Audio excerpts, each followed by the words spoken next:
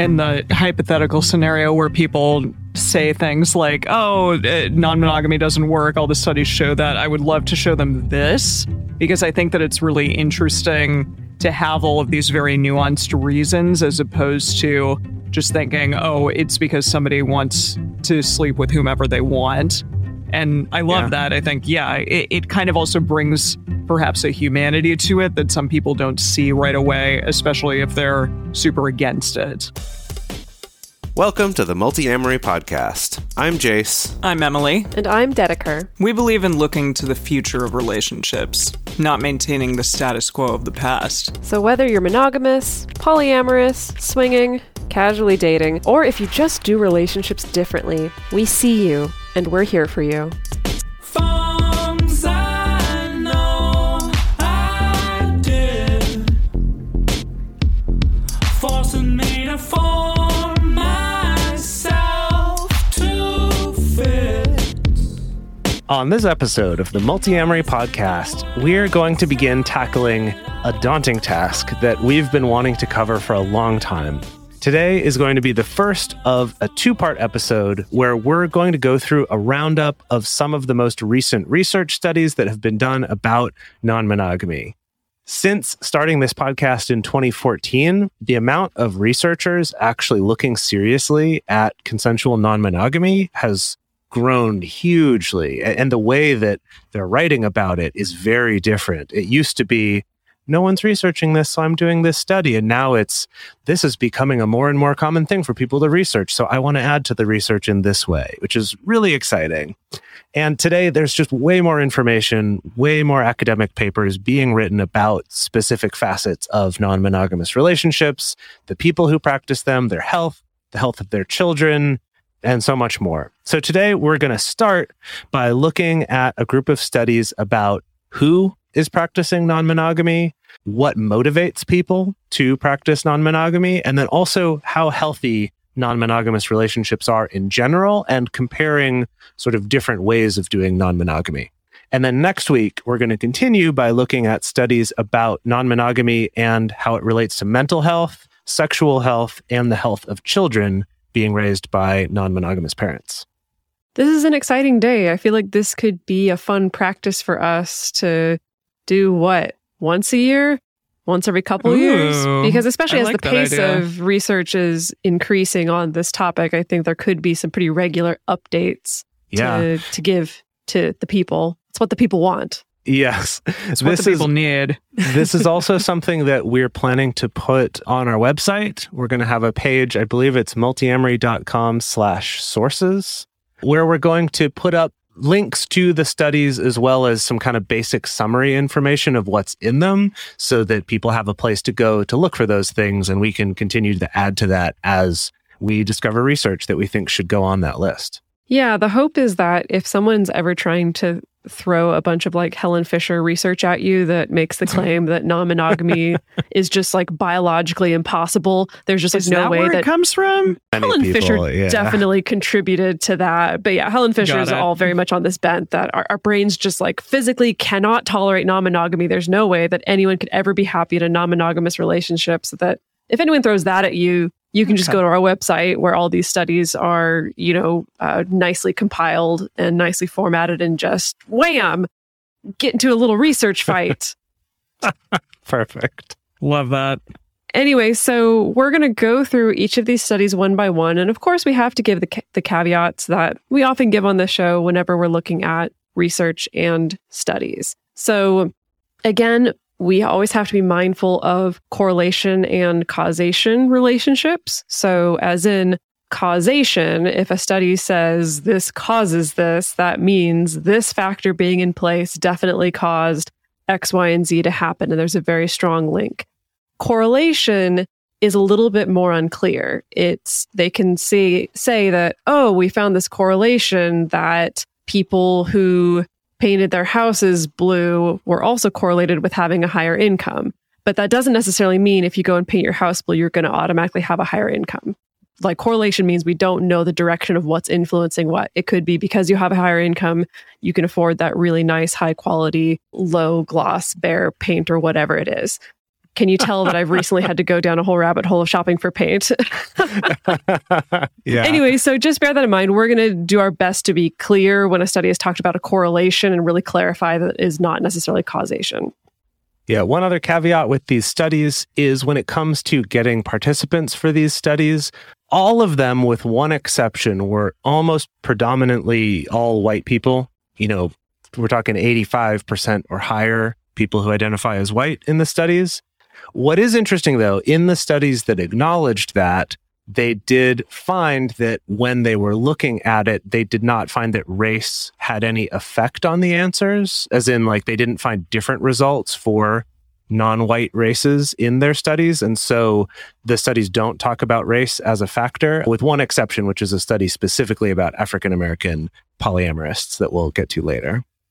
And then the last thing, I know I painted this image of you being really triumphant in this research fight against Helen Fisher. And I hope that you are. I genuinely hope that you are. However, of course, we have to remember that the purpose of studies and of research and of science isn't necessarily to prove anything. And our media really likes to grab findings from studies to say, science proved that your blue house is going to increase your income by $10,000 this year, or whatever it is. And that's really not the point. A well-written study is not going to make those kind of claims that, this just empirically proves that this is the case, or empirically proves that this type of communication practice or relationship practice is superior. The whole point is that research builds on other research. Something that's baked into studies, for those of you that don't know, is a section where they talk about further avenues to be researched and talk about the ways that this particular study maybe missed certain areas or where there's gaps in the knowledge. And then also research, it's all about uncovering new things. And so it also will contradict earlier research and things like that. So basically, just trying to say, you can take some of this with a grain of salt. None of this is trying to be a cudgel to, insist that one particular way of practicing relationship is the right way. And that means every other way is the wrong way. Because even though there's evidence here and there's research, it doesn't mean that this is just like a hard, irrefutable fact. And actually, we're going to have a neat example of this in the very last study that we're going to talk about today, where even in their own research, they find certain things that contradict between multiple studies they did. And when they looked into why, found some surprising things. So it's actually kind of a good example of how continuing to do research and refining what we understand is the whole point of it, rather than, I did this thing and now it's proved and you don't question me. Just believe it, right? Alrighty, we're going to jump right into our first section of research, which is motivations for non-monogamy. And this first study that we're looking at is a 2021 study by Moores, Gesselman, and Garcia called Desire, Familiarity, and Engagement in Polyamory, Results from a National Sample of Single Adults in the United States. And it was published in Psychology, Faculty Articles, and Research. So the methodology and the demographics we'll start out with here. It was collected as part of the annual Singles in America SIA study run by Match. That's really interesting to me. I mean, Match.com, it makes sense that they would be making, studies like singles, this. yeah. Exactly. That's primarily what they're looking at. So all of the people in the study were over 18. They were single, as we said, and they were English speaking.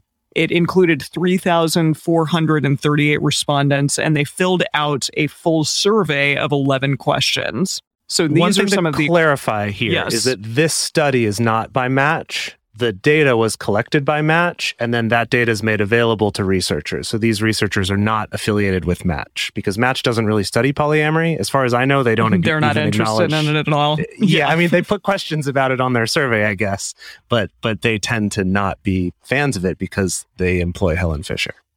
Oh, there you go. Well, of course. She's like, no.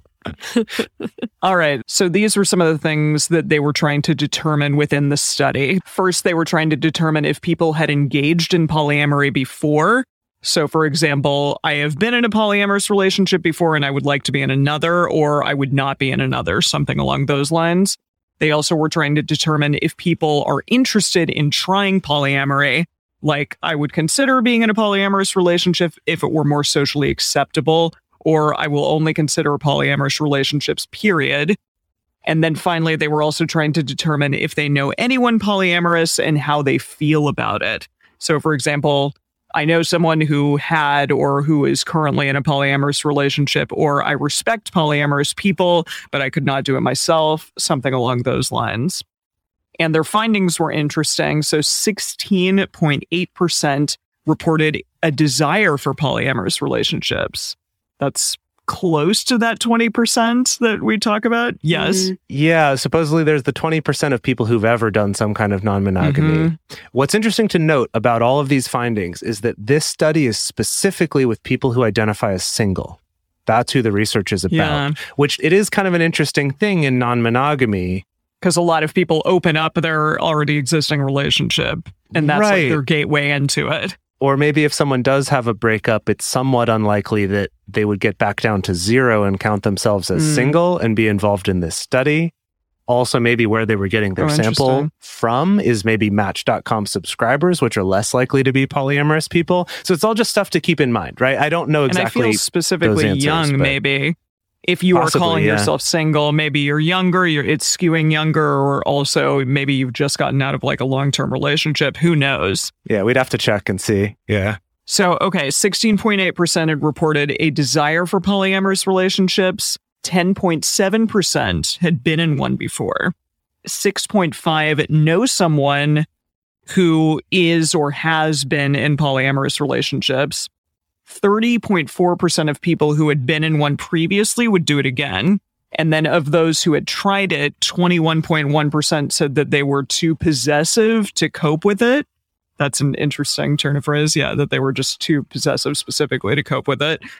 And 32.8% said that the emotional aspects of polyamory were too challenging. I think that also one's worth noting that the lower number is the jealousy one. Only the 21.1 said it was effectively because of jealousy, that they were too possessive. I do think that's interesting because that's the one people would assume is the main one.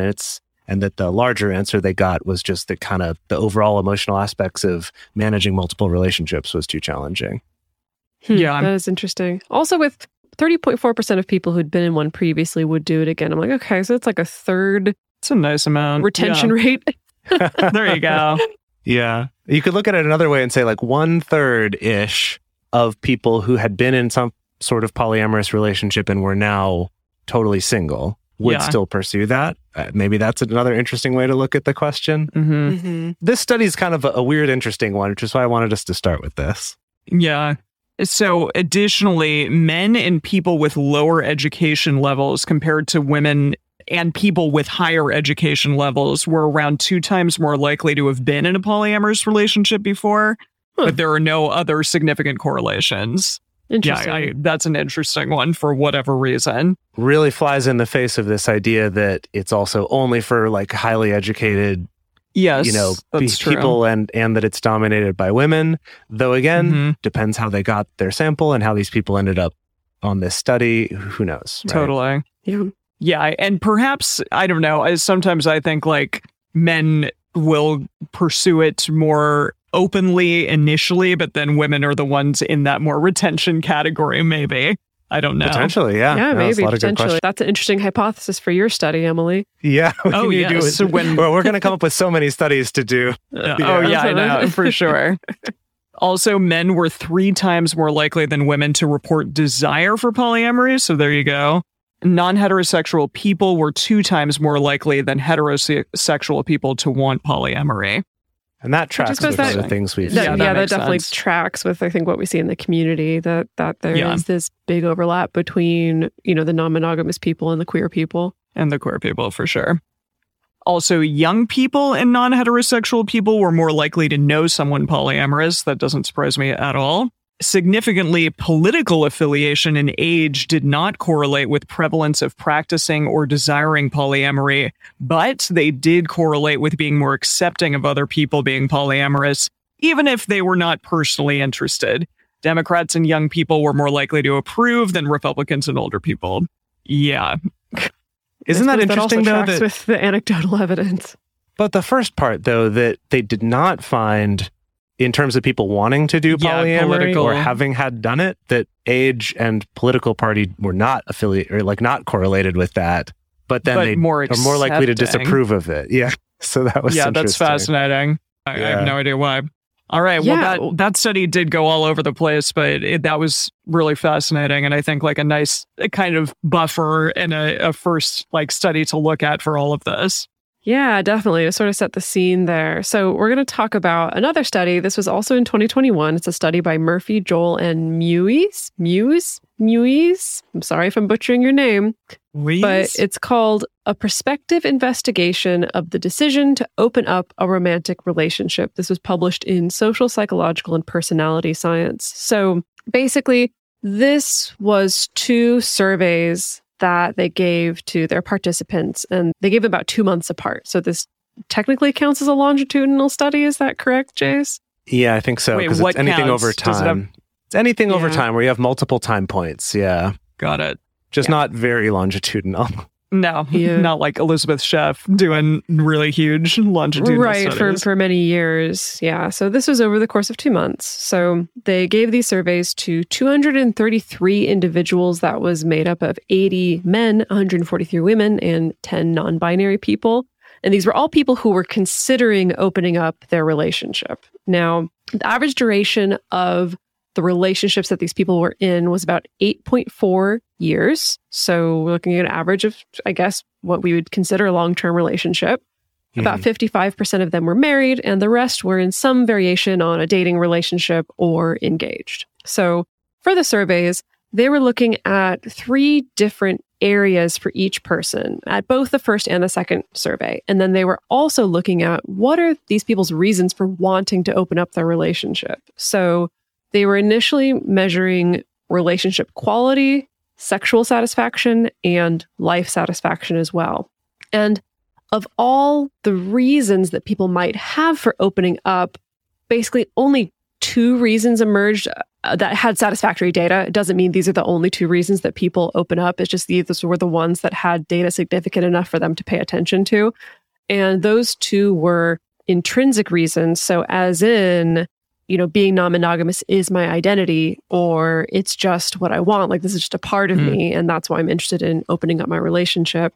And the other reason that they looked at was sexual incompatibility reasons. So as in, just my partner and I have different sexual needs, different levels of sexual desire, or different sexual fantasies or sexual interests or things like that. So this is what they found, that in the time between the first survey and the second survey, again, this is just a period of 2 months, about 67% of the respondents had opened up their relationship since the first survey. And then they compared the 2 groups, the ones who had opened up in the meantime and the ones who hadn't. And so they found that those who did open up their relationship had significantly higher relationship satisfaction and life satisfaction. However, it wasn't that different from before they opened up. It just turned out that these people who seemingly came in with already high relationship and life satisfaction were more likely to just actually open up. So that's really interesting. And I think that's a cool one that would surprise a lot of people too, especially if they look at opening up as the stereotype of, oh, it's not working, so we're going to try opening up. But the relationships that were already happier and people who are happier were the ones more likely to actually open up in this particular study. I just thought that was really interesting. And along those same lines, a study confirmed that opening up for these people, it did not decrease relationship satisfaction or life satisfaction, but it also didn't necessarily increase it. It seemed like everything stayed pretty net, neutral, net zero? I don't know what you call that. Yeah, neutral to a little bit positive is kind of what they found, but definitely at least showed evidence that it doesn't make it worse. So that's good. Yeah. However, they did find that opening up did tend to increase sexual satisfaction, while sexual satisfaction went down for the people who had not opened up in that interim. And this was especially true for those people who identified specifically sexual incompatibility as the reason for wanting to be open, which I suppose makes sense. Like, you already are feeling maybe sexually frustrated, or one or both people in the relationship feel like there's incompatibility. We feel motivated to open up our relationship for that reason. 2 months have gone by, it's still unopened. And so I guess chances are pretty good that you'd still be feeling pretty sexually frustrated unless something, I don't know, some surprise solution presented itself in the meantime, which happens for some folks. Now, interestingly, in the study, they didn't find any evidence to support that people with the intrinsic motivations were more satisfied with life or with their relationship after opening up than those with the other motivations.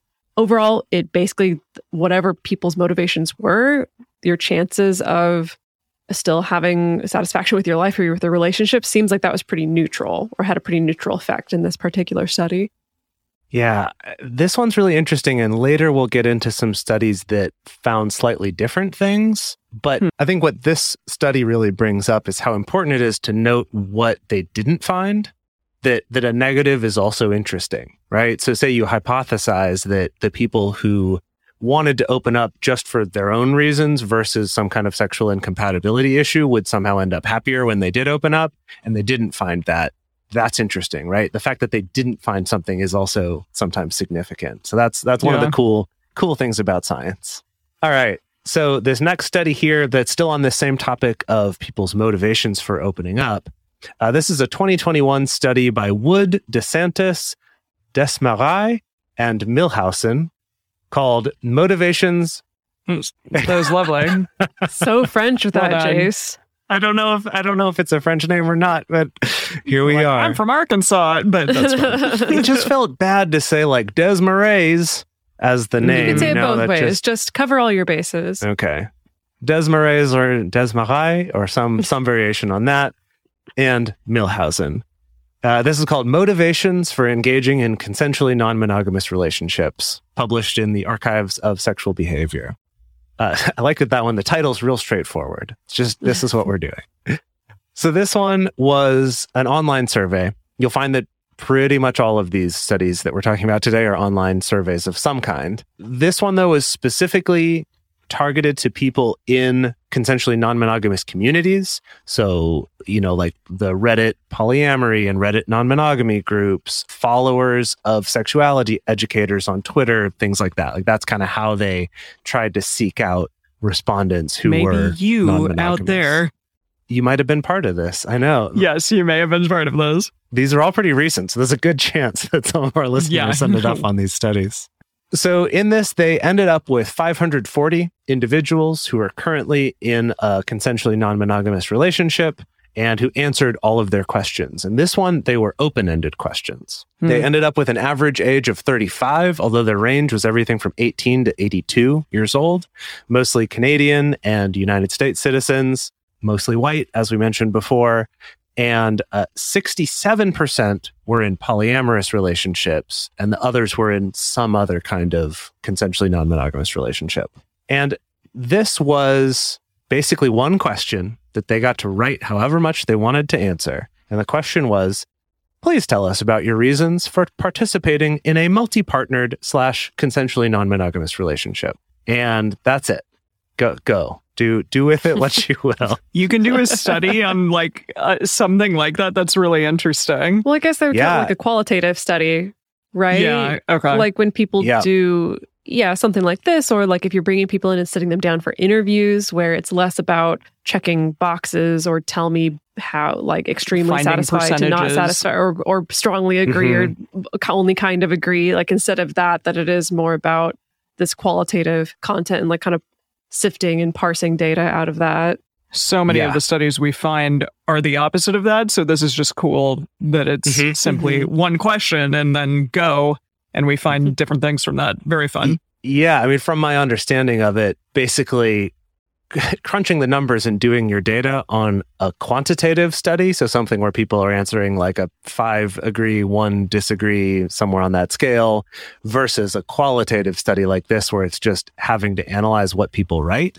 Because they mentioned it went everywhere from people who almost listed it like bullet points very succinctly, and other people who wrote huge, long essays about their history and all the story leading up to it and all these things. And so having to go through all of that, read all of it, find ways to codify it, to classify it into categories is a lot of work. So there are fascinating pros and cons to each, right? So basically what they did was, in looking through it, they tried to find themes, to find themes of like, what are kind of the recurring reasons why people do this? And they came up with 6 interconnected themes in the responses. So the first one is autonomy, which basically encapsulates everything from non-monogamy is just more natural for me. It feels more authentic to me.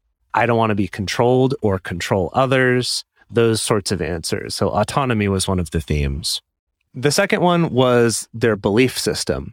And this tended to show up more as kind of a negative belief in monogamy, of kind of this belief that monogamy is restrictive of developing authentic connections, or maybe is even harmful. Or it could be a belief that's more positive about non-monogamy, such as it allowing more individual exploration, or belief that one person can't provide all of the sexual and emotional needs for someone else. So that's belief system. The third one was relationality, which basically means because I want to focus on my relationships, and saying that non-monogamy helps them to form, enhance, or maintain relationships. Mostly, this was in the context of sexual and romantic relationships, but the researchers did acknowledge that several people also mentioned specifically friendships, that they were able to focus more on those, as well as creating community with like-minded people and for allowing more integrity in the relationships that they do have.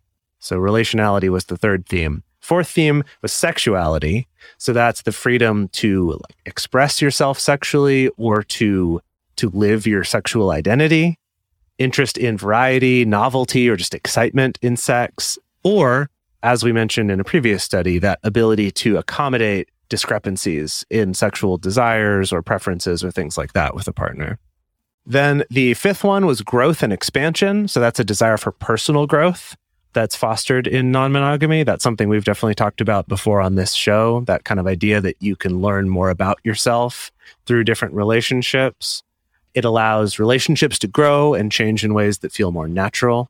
So that's growth and expansion. And then the last one they called pragmatism, which was not pragmatism of like, it just makes sense, but pragmatism of this makes sense for me in my life right now. Like maybe because work's busy and this is just what works for me. Or I have a long distance relationship that's important to me and this just makes sense as a way to keep doing that relationship. Or there's some kind of medical issues that are a challenge and that we're able to get our needs met better through non-monogamy.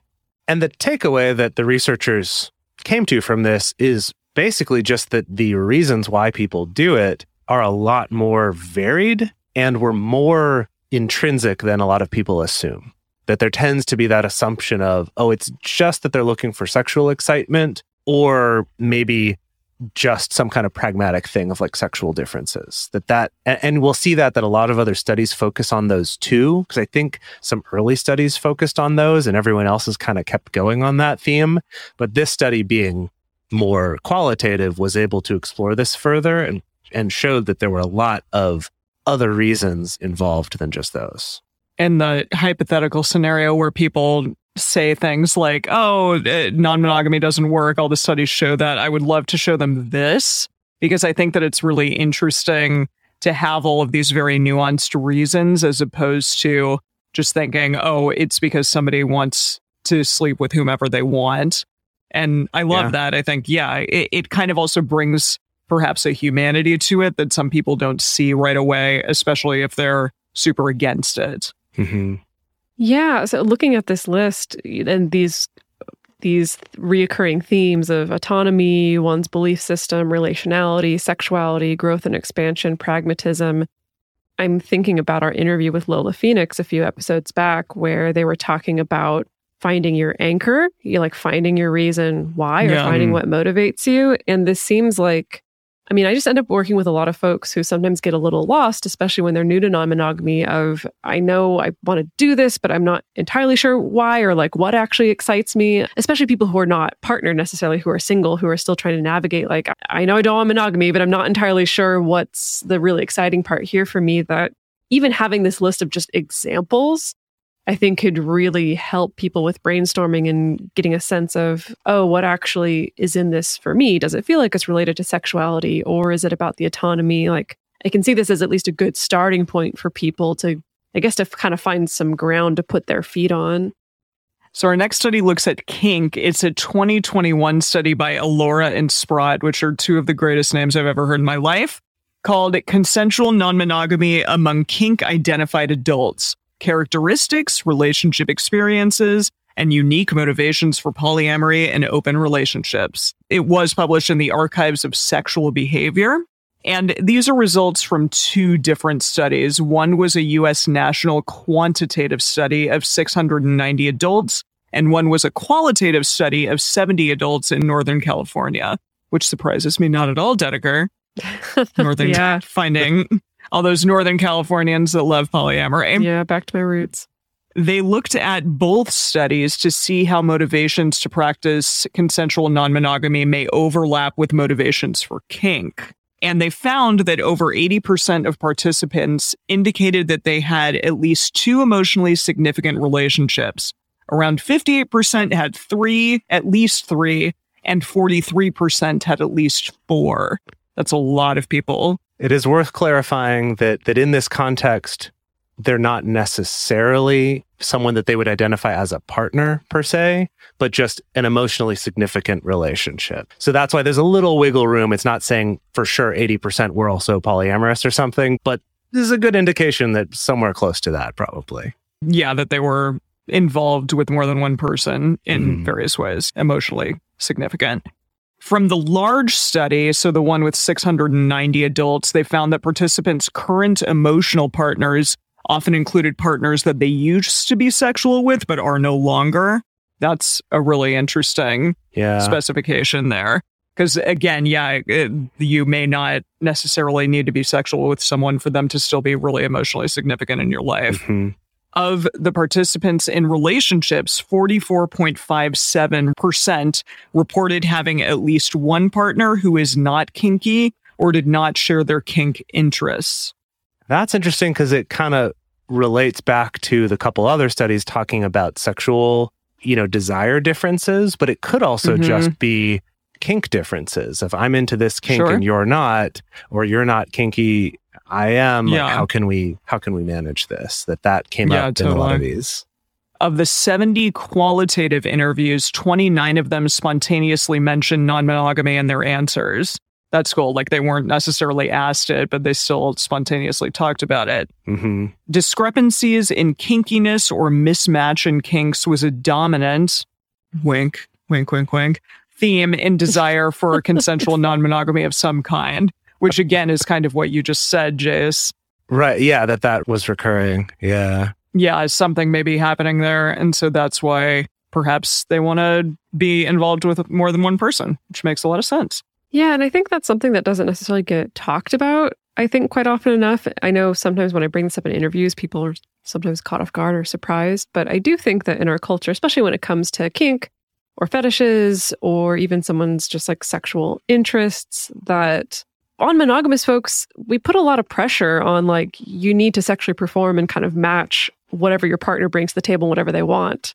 Right? Because if you're not able to do that, then I think the fear is then they're going to leave you or they're going to cheat on you or stuff like that. And so there are a lot of people who do turn to consensual non-monogamy, not even because it's like, oh, I have high desire and my partner has low desire, but it's just straight up that like, I like the idea of being able to free my partner to be able to pursue their kinks instead of just being disappointed in me because I'm not really into their kink. Yeah, absolutely. Love that. Before we continue on to covering some more exciting studies, we're going to take a quick break to talk about some sponsors for this show and some ways you can support this show to help us keep all of this information coming to people in an accessible way for free. So thank you so much for taking the time to listen to those and check them out if any are interesting to you. Look, Bumble knows you're exhausted by dating. All the must not take yourself too seriously and 6'1" since that matters. And what do I even say other than, hey? Well, that's why they're introducing an all-new Bumble, with exciting features to make compatibility easier, starting the chat better, and dating safer. They've changed, so you don't have to. Download the new Bumble now. For a long time now, we've been fans of adamandeve.com for getting sex toys or lingerie or accessories, things like that. It's just a fantastic resource with a huge selection. And now, not only do we have a fantastic offer, but we also have a promo code that will work on adammail.com and evestoys.com, which are their sites specifically for LGBTQ audiences. And our code is fantastic. It's 50% off of almost any item in the store, and free discreet shipping when you use our code MULTI. Yes, we love adamandeve.com and have for years. They are our oldest and longest sponsor, and they just keep on giving great gifts to us and to our listeners. You can bring more pleasure and satisfaction into your bedroom by going to adamandeve.com, adammail.com, or evestoys.com and select any one item. It can be, an adventurous new toy or anything you desire, something fun, something sexy, whatever sounds good. So just enter offer code MULTI at checkout and you'll get 50% off almost any item plus free shipping. That's MULTI, M-U-L-T-I, at adamandeve.com, adammail.com, or evestoys.com. This is an exclusive offer that is specific to this podcast, and it's better than any offer that is currently available on their site. So again, use code MULTI to get you not just the 50% discount, but also the 100% free shipping. Code MULTI. And we're back, and now we're going to be looking at studies that are examining the demographics of non-monogamy, just getting curious about who's doing this. Who's getting up to all these non-monogamy shenanigans? So first, we're looking at a 2019 study by Balzerini, Dharma, Kohut, Holmes, Campbell, Lay-Miller, and Harmon, called Demographic Comparison of American Individuals in Polyamorous and Monogamous Relationships. This was published in the Journal of Sex Research. So basically, they got two different convenience samples. And what a convenience sample is, well, it's better to just explain. What they did is they advertised in online communities for both monogamous or non-monogamous people to take a survey. And often with convenience samples, you're given a little treat or a little prize. It could be like a $5 Amazon gift card, or we're going to enter you into a raffle for like a $500 Amazon gift card or whatever it is. So when they were advertising the surveys, one survey advertised itself as, quote, investigating the perceptions of partners among individuals in polyamorous relationships. And the other survey advertised itself basically the same thing except for monogamous relationships. So they got 2,428 non-monogamous participants and 539 monogamous participants who qualified for the study. And they eliminated any non-monogamous participants who reported that any of their partners were unaware or not consenting, which is probably a good idea. Yeah, for getting some good data about these things. And basically, they were just looking at a bunch of different demographics like gender, sexuality, education, religion, political affiliation, income, profession, ethnicity, number of household members, whether or not people had children, all those sorts of things. These were the things that they found. So of the monogamous respondents, 74% identified as heterosexual. But in the non-monogamous group, only 36% did. Wow. The two groups didn't differ in the rate that they would select gay or lesbian as their identity, but the non-monogamous people were much more likely to choose bisexual, pansexual, or other, which again, I think tracks with the experience of this particular community. In this study, polyamorous people were slightly less likely to have a bachelor's degree or higher. And this is in contrast to, I know, some earlier reports that we remember hearing, especially when we started the podcast, that the only people who are practicing this are people with bachelor's degrees or graduate degrees or higher. And so it's interesting that they found that that wasn't the case with this particular study. They also found that non-monogamous people were much less likely to report being Christian, so only about 11% of that group compared to 29% of the monogamous group. About 70% of both groups reported that their parents were Christian. So 70%? That blows my mind. I know. Wow. A lot of us have that ex-Christian baggage. Yeah. Or the baggage from being raised by Christian parents. My goodness. Both groups were mostly Democrats instead of Republicans, but the polyamorous people were less likely to choose either of those. They were more likely to choose another smaller party like the Green Party or Libertarians or things like that. Yeah. To be clear, the majority still picked Democrat or Republican, but that they were more likely to pick a smaller party than the monogamous people. The polyamorous group overall reported lower income than the monogamous group by a few percentage points. Again, going in the face of this idea that it's just for rich, educated people, right? Which I love that, though, because that helps access needs, like people who need or want to live in a big community so that they're able to afford things or have childcare, stuff like that. I mean, Lola Phoenix also talked about that. Yeah. Right. So this is interesting. The main career differences were that the polyamorous group were a bit more likely to be in IT. So as in 18% of the non-monogamous group versus 10% of the monogamous group. And the monogamous group were more likely to work in education. So 15% of the monogamous group versus 7%. Both groups were equally likely to be married and also equally likely to have children living at home. And again, the study had predominantly white respondents, which is likely due to their methods for collecting the sample. So the data around ethnicity is not necessarily very enlightening. Yeah. So now to kind of contrast that with this other study, this is a 2020 study by Saint-Ville, LeBlanc, and Giles, which is the who and why of consensual non-monogamy among African Americans. And this was published in the Archives of Sexual Behavior.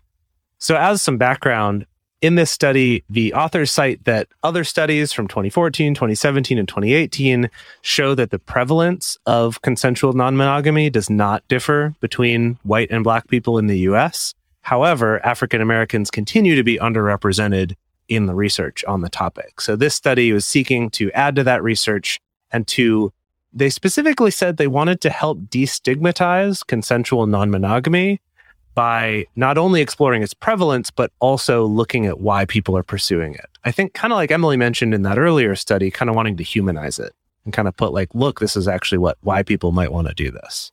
So for this one, it was another online survey of 1,050 African Americans aged 18 to 40. So this one was specifically looking at that age range, which I learned this age range is generally referred to as emerging adulthood, which is kind of this... You're almost out of emerging adulthood, Jace. Well, yeah. I think usually the emerging adulthood's more like 18 to 30-ish, but it's kind of in that college through like trying to get your life started kind of time.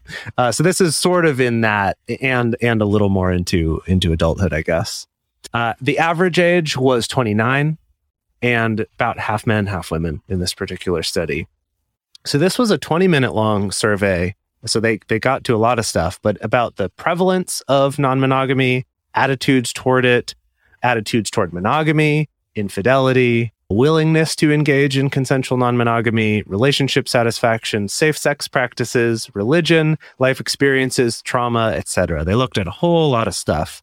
And of that, the things that they found that they pointed out in the study was that 6.2% of their people in their study reported engagement in consensual non-monogamy at some point in their life.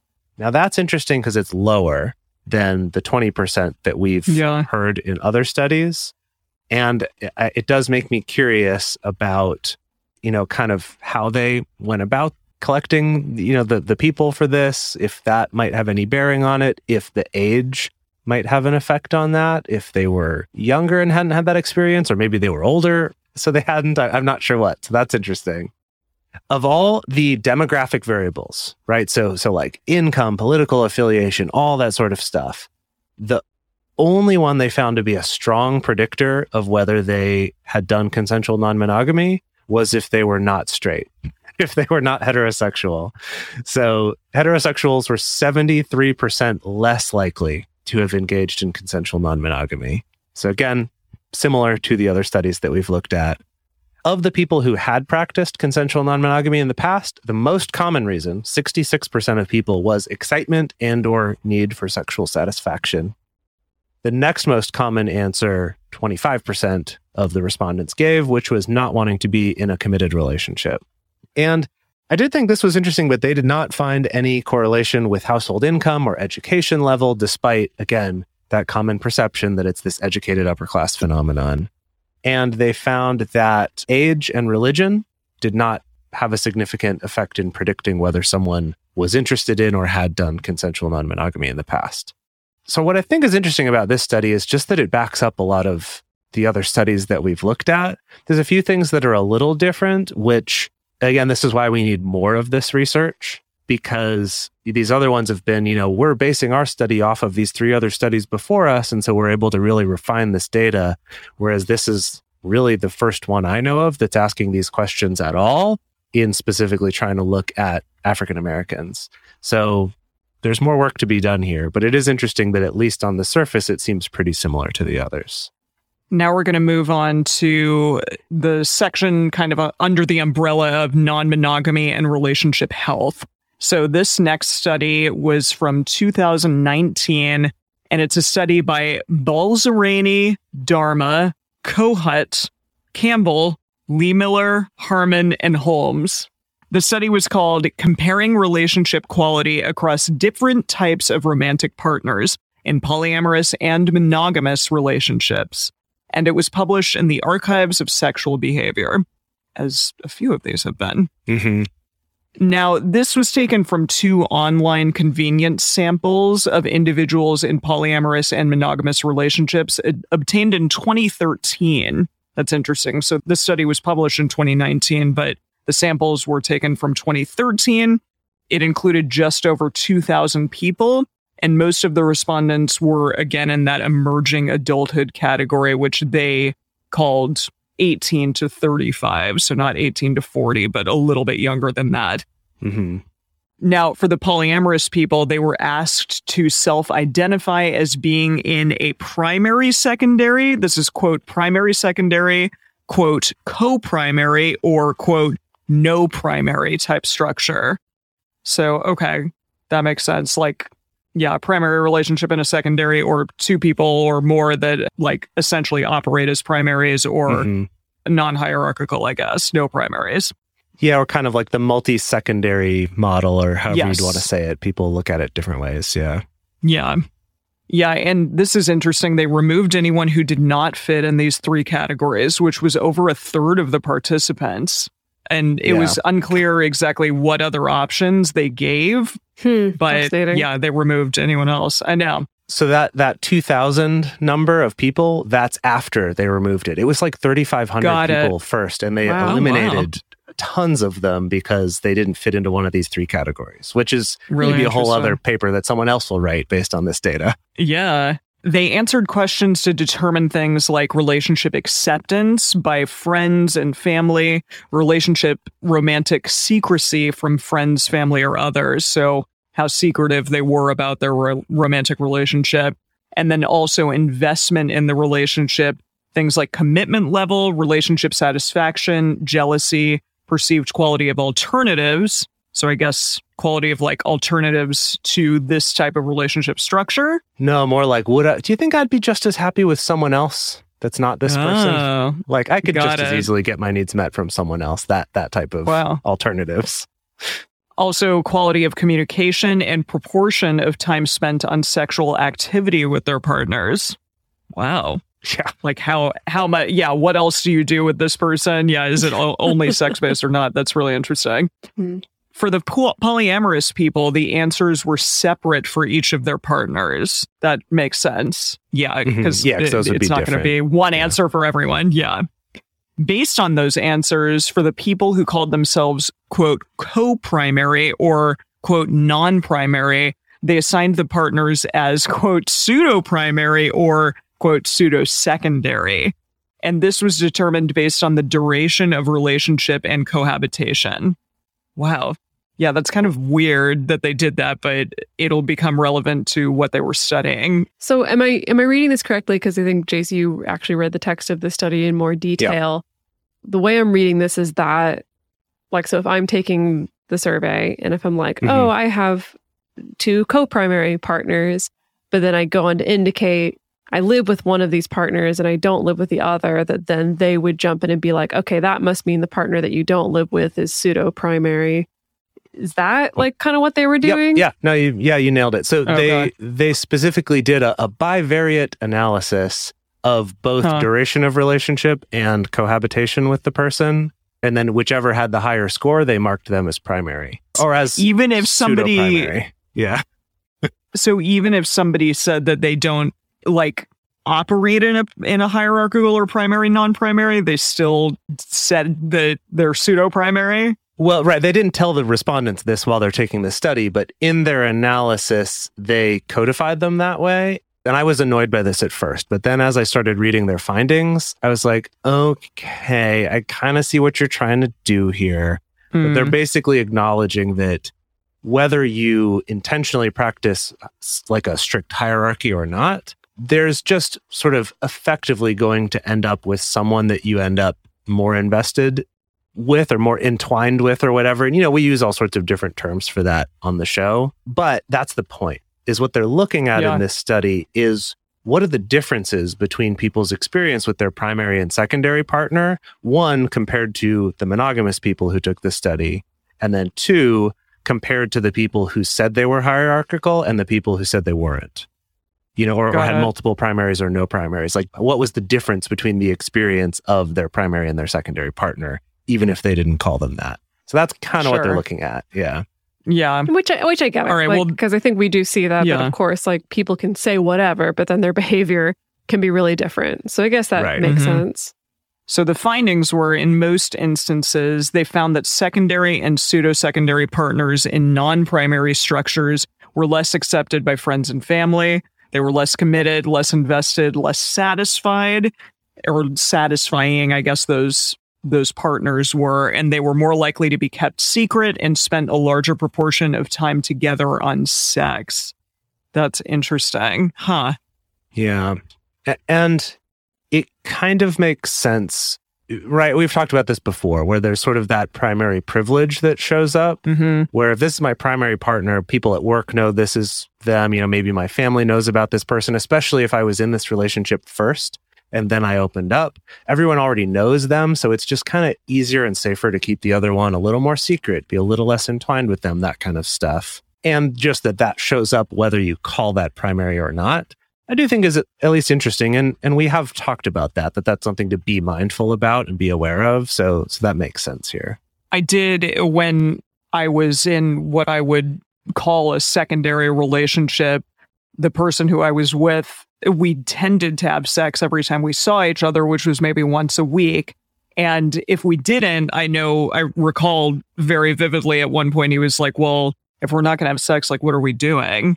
Like, why aren't we doing that? And I was surprised a little by that, because that's not necessarily, if you live with someone, for example, you're not going to be having sex every single day necessarily. Maybe some people do, but yeah, that expectation, I think, is a little bit more prominent if you're only seeing someone once a week, for example, or once every other week, which is, so that skews the sex higher, like the amount of time that you're having sex with someone higher. I think especially because they set up their pseudo-primary thing to identify the person you live with is probably your primary. And if you're just looking at percentage of time together that we're having sex, if I live with you, I'm doing a lot of other things like sleeping, cleaning the house, or whatever. And if I don't, it's just gonna be a higher percentage of having sex, even if it's just as often as the other person.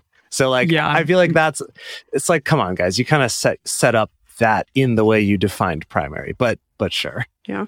So interestingly, in the co-primary, rather than the non-primary relationship, so people who identify as like all of their partners are primary, they did not have less investment, satisfaction, or commitment level than the pseudo-primaries.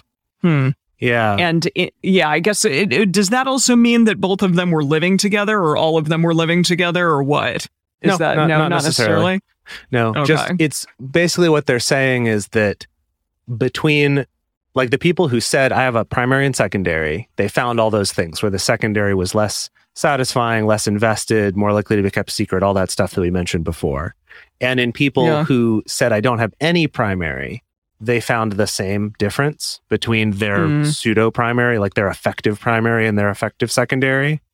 But of the group who said, these are both my primary, or these are all three my primary, that in those categories of investment, satisfaction, and commitment level, they didn't have as much of a difference.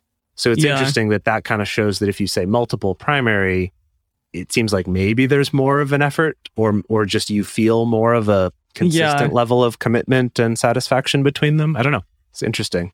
Finally, in their second study, they mostly confirmed the same findings, except that in one, they found the differences between the primary and secondary partners were smaller in both the co-primary and non-primary structures than they were in the primary-secondary ones, which I guess makes sense. But yeah, again, I think it's like, where's the chicken and the egg? If you are perceived as secondary, or perceive yourself to be secondary, then are you going to feel less satisfaction versus, people who are perceived or who are told we're co-primaries here. Yeah. Right. Yeah. No, that's Fascinating. That's great questions. I love more studies on this one for sure. Totally.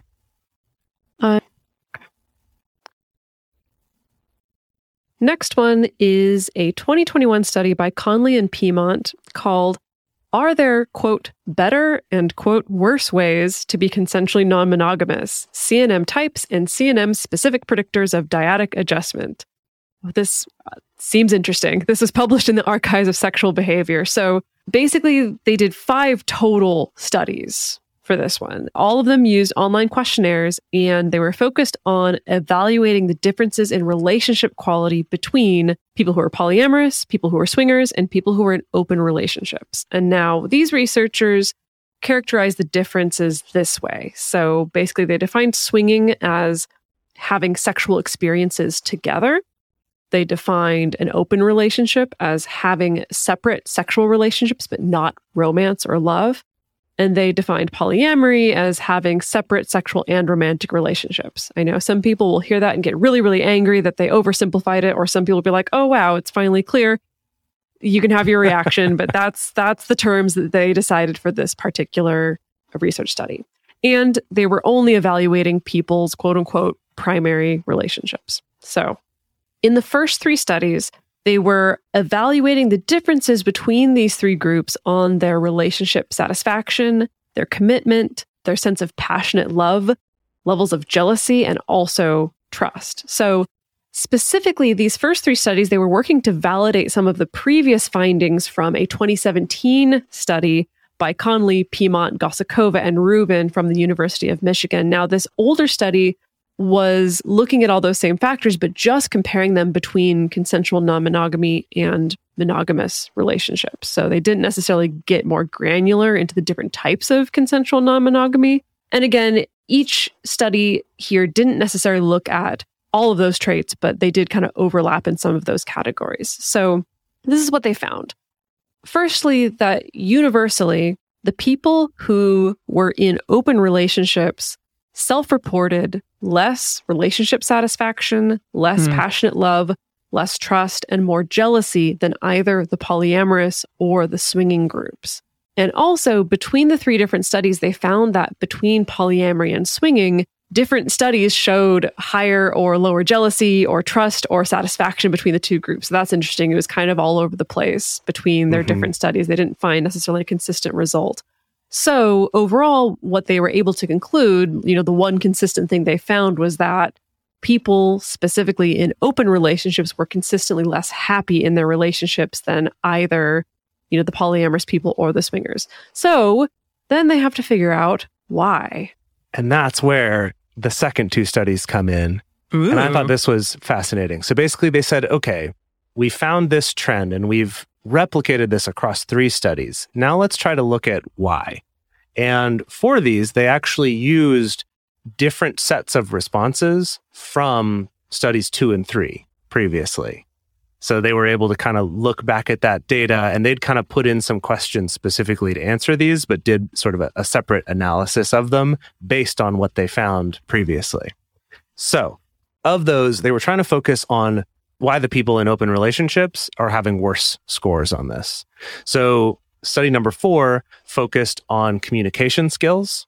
So basically that was one of their hypotheses, was that, well, all the polyamory books and consensual non-monogamy resources really talk a lot about communication skills. And they noticed that the communication skills that are often taught in the books and podcasts and resources line up with some fairly well-validated interventions that are used in marriage therapy, specifically one that's called PrEP, which not like the prophylactic drug, but PrEP is one, and then CARE, C-A-R-E, are the 2 different systems. So what they did is they looked at, based on their answers, do you have communication skills that are in line with these methodologies that are used in marriage counseling, to kind of see like, do you just have maybe better communication techniques? And then they also looked at how much they held pro-monogamy beliefs. So they were thinking that perhaps people in open relationships are more likely to think monogamy is a better, more ideal thing to do. They just don't happen to be doing it. And so maybe that's leading to their lack of satisfaction. Those were the hypotheses that they were testing. Okay, now the other study, study 5, before we get to the results. So study 5 is looking at people's motivation for non-monogamy. So was it intrinsic or extrinsic, right? Am I doing this because I want to, or am I doing this because there's some circumstance like a long-distance relationship or sexual incompatibilities or something that feels more out of my control? And then they also looked at how well do you know your metamors, thinking that perhaps polyamorous people and swingers might be more likely to know their metamors than open relationships, and maybe that's part of it. And then also, how much do they hold pro-monogamy beliefs? Again, that I love same that thing. they looked at all of this. It's so cool. Yeah, super fascinating. This is my favorite study. That's why I put it last in this episode. So this is my favorite of these. So here's what they found when they looked at these. In study 4, first, they confirmed their hypothesis that people in open relationships reported less effective communication patterns. So not self-reported, but just based on their answers, they saw they didn't have these practices that have been shown to be good, and that they were more likely to believe that monogamy is an ideal that people should follow. So that kind of tracked, and so they're like, okay, maybe those are the reasons why they're having less relationship satisfaction and trust and intimacy and stuff too.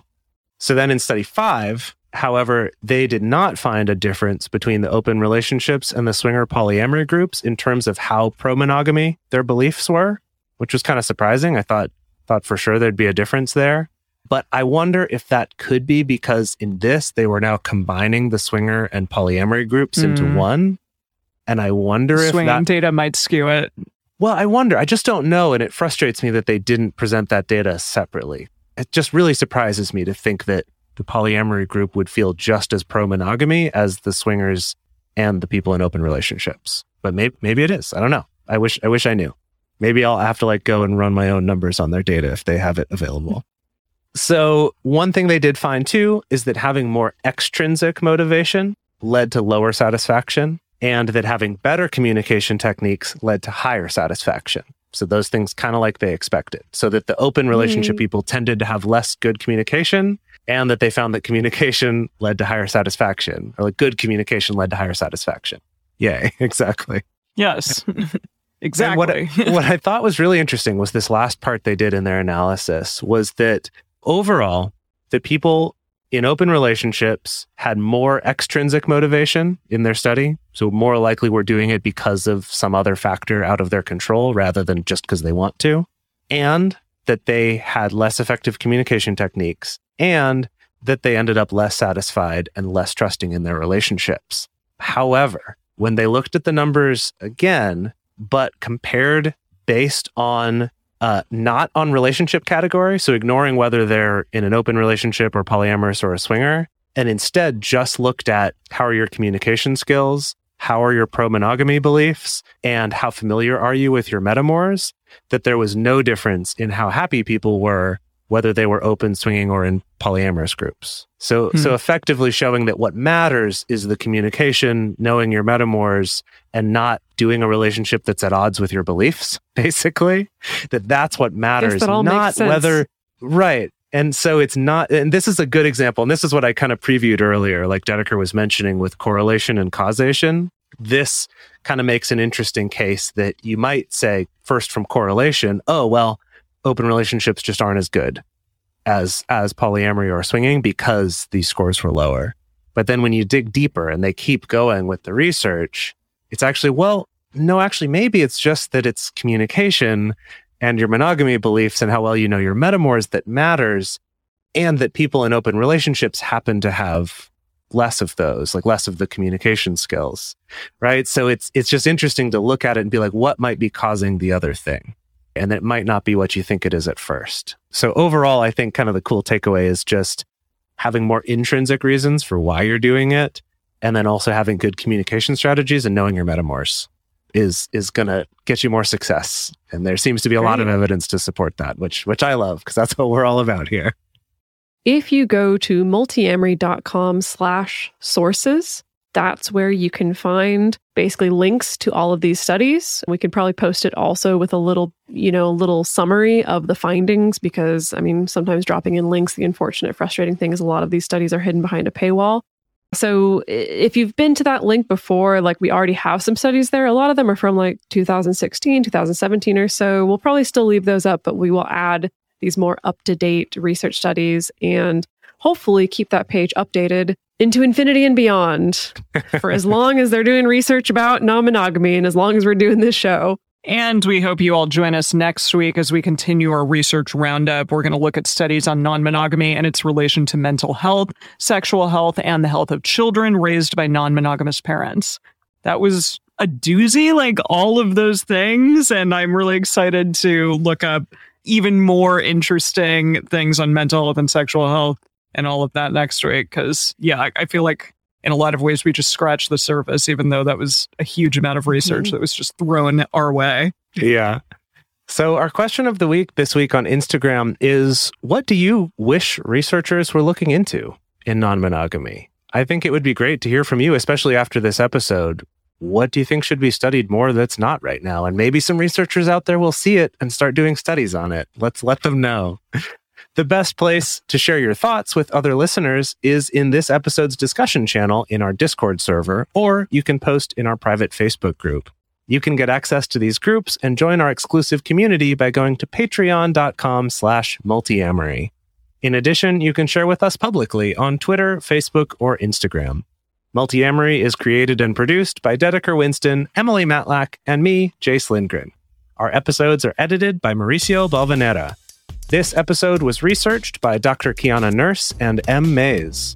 Our production assistants are Rachel Shenowork and Carson Collins. Our theme song is Forms I Know I Did by Josh and Anand from the Fractal Cave EP. The full transcript is available on this episode's page on multiamory.com.